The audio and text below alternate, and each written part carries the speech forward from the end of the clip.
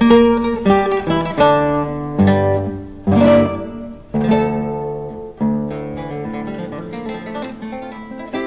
are listening to the Mystical City of God in a Year podcast. I'm Father Edward Looney, and throughout the year I'm reading and reflecting on the 4 volumes, over 2,500-page work by the Venerable Maria of Agreda.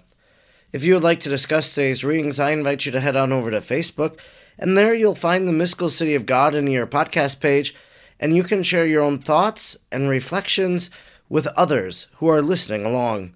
Let us now thank God for the life of Venerable Maria of Agreda. Almighty God, you will that all people know the saving power of Jesus' name. Throughout time, you have sent missionaries to your people who proclaimed your good news. We thank you for sending Sor Maria to the Humano people and planting the seeds of the gospel in their heart and in our land. She taught them the good news and prepared them for baptism. We look to her example in holy life and wish to be taught by her today. Sor Maria, teach us how to pray and meditate. Teach us how to imitate the virtues of Our Lady. Teach us the mysteries of our faith.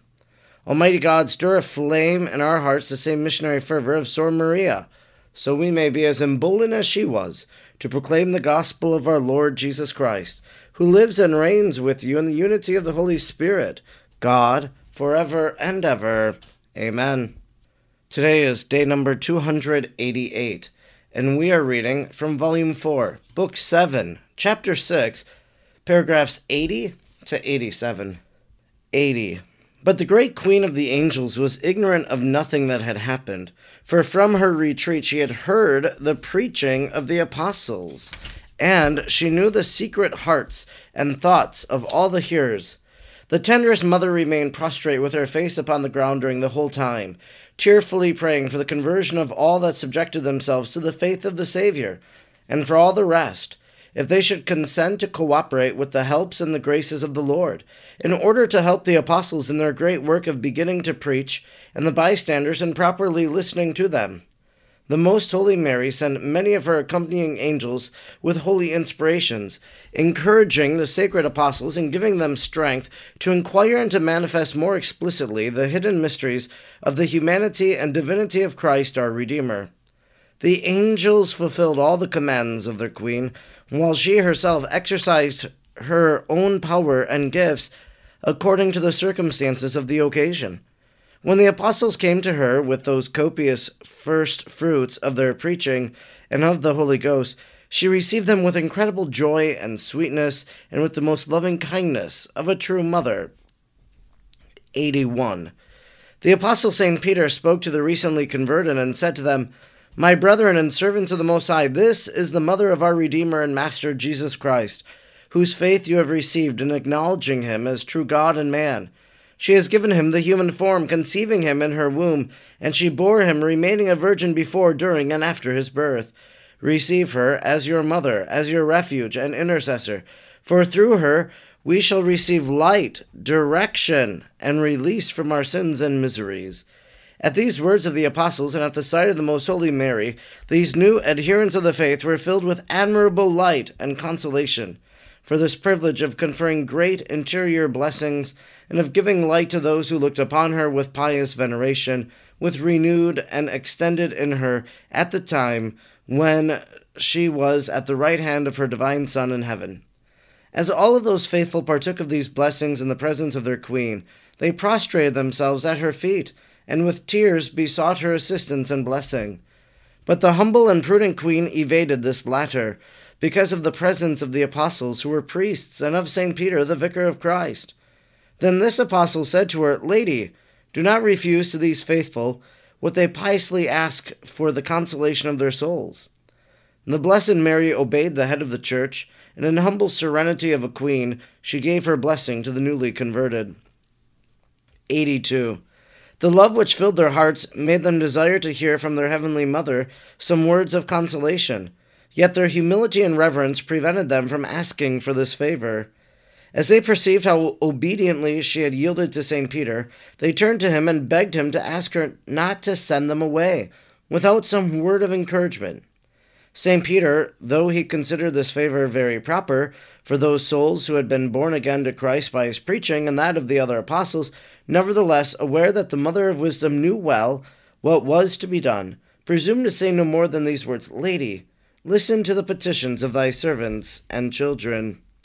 Then the great lady obeyed and said to the converts, My dearest brethren in the Lord, give thanks and praise with your whole hearts to the Almighty God, because from all men he has called and drawn you to the sure path of eternal life, in the knowledge of the holy faith you have received. Be firm in your confession of it from all your hearts, and in hearing and believing all that the law of grace contains, as preached and ordained by its true teacher Jesus, my Son and your Redeemer. Be eager to hear and obey his apostles, who teach and instruct you, so that you may be signed and marked by baptism in the character of children of the Most High. I offer myself as your handmaid to assist you in all that serves toward your consolation, and I shall ask him to look upon you as a kind father, and to manifest to you the true joy of his countenance, communicating to you also his grace. 83. By this sweetest of exhortations, those new children of the church were filled with consolation, light, veneration, and admiration of what they saw of the mistress of the world, asking again for her blessing. They, for that day, left her presence renewed and replete with the wonderful gifts of the Most High.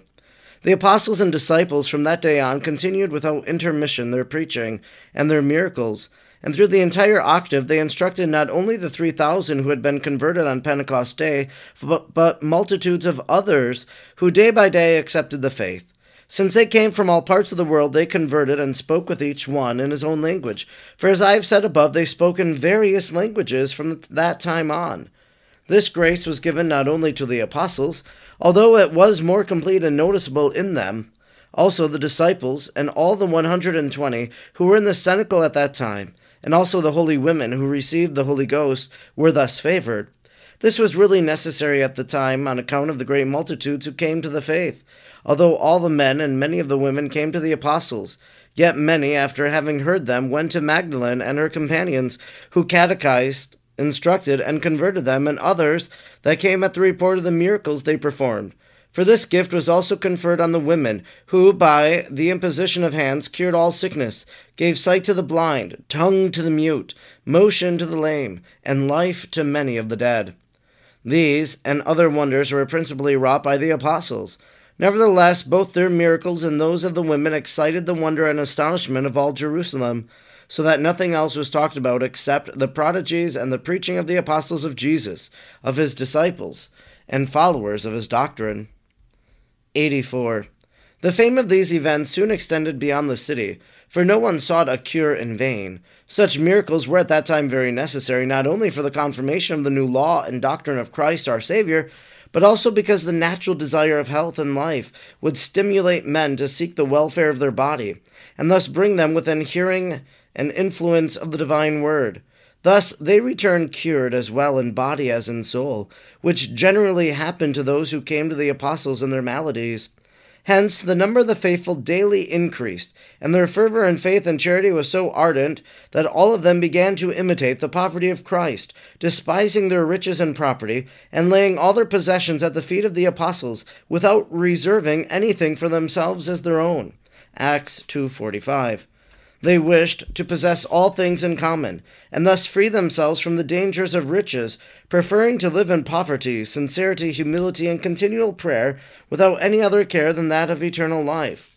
All of them considered themselves as brethren and children of one Father in heaven. Matthew 23:9. As faith, hope, and charity and the sacraments were the common blessing of all, and as they were all seeking the same grace and eternal life, and inequality and other things seemed dangerous to these Christian children of the Father, the inheritors of his goods and professors of his law, it seemed to them inappropriate that, having such a bond of union in the principal and essential things, some should be rich and others poor, and that temporal things should not be communicated where each one enjoyed those of grace. For all gifts are from one and the same Father for all of his children. 85. This was the happy beginning and the golden age of the evangelical church, where the rushing of the same stream rejoiced the city of God. Psalm 45:5.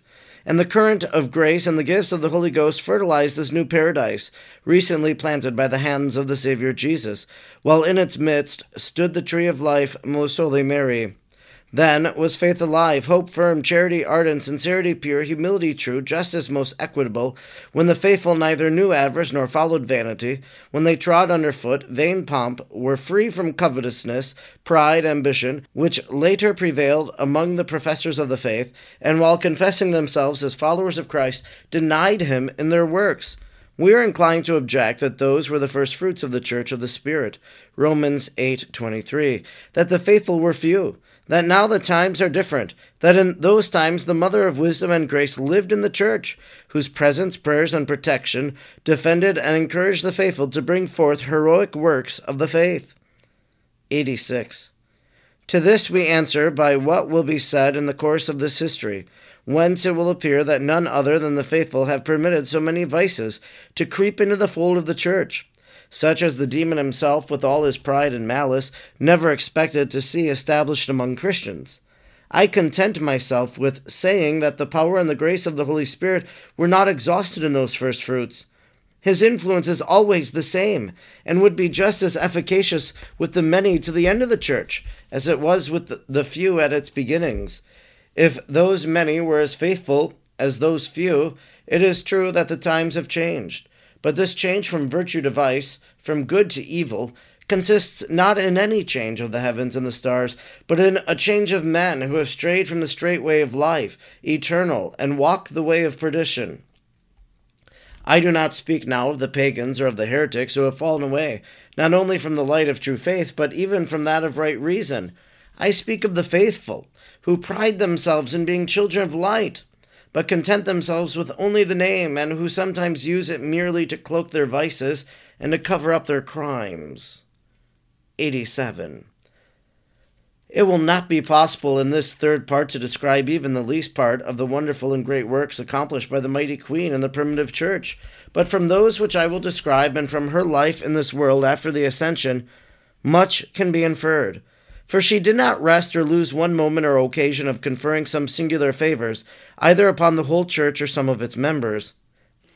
For she consumed herself either in praying and beseeching her divine Son, without ever experiencing a refusal, or in exhorting, instructing, counseling, and as treasurer and dispenser of the divine favors, distributing graces in thy diverse manners among the children of the gospel. Among the hidden mysteries which were made known to me concerning the power of the Blessed Mary was also this, that in those first ages during which she lived in the Holy Church, the number of the damned was proportionately very small, and that comparatively in those few years a greater number were saved than in many succeeding ages. This concludes our reading today for day number 288.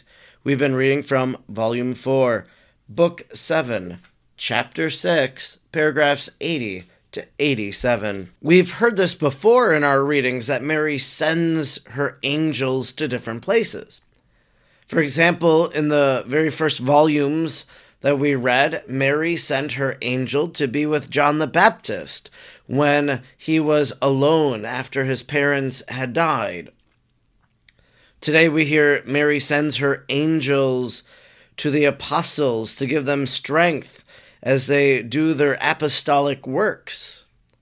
And maybe, spiritually, we can ask Mary to send her angels to us.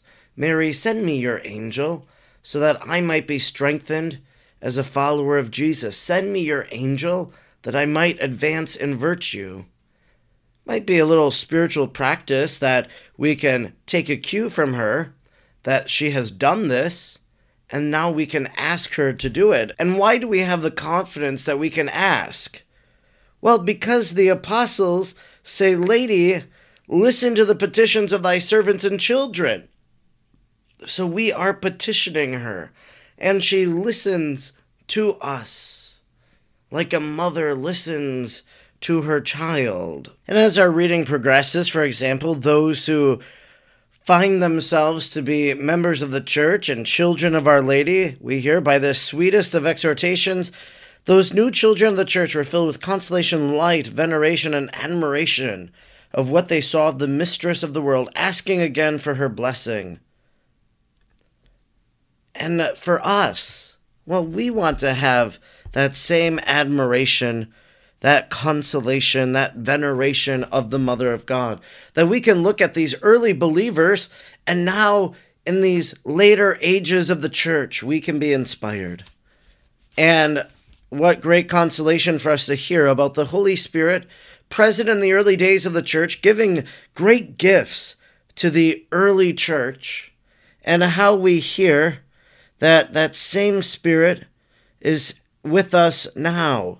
His influence is always the same, and would be just as efficacious with the many to the end of the church as it was with a few in its beginnings, if those many were as faithful as those few. Well, we don't know if we're in the end of the church, but we know we're many years removed from Maria of Agreda. So if we strive to be faithful, well, then we know that the Holy Spirit and the fruits of the Spirit will be with us until the very end. I'm Father Edward Looney, and throughout the year I'm reading and reflecting on the 4 volumes of the Mystical City of God. I'm grateful you joined me today, and I hope you'll join me again tomorrow. Until then, may God bless you, and Mary pray for you.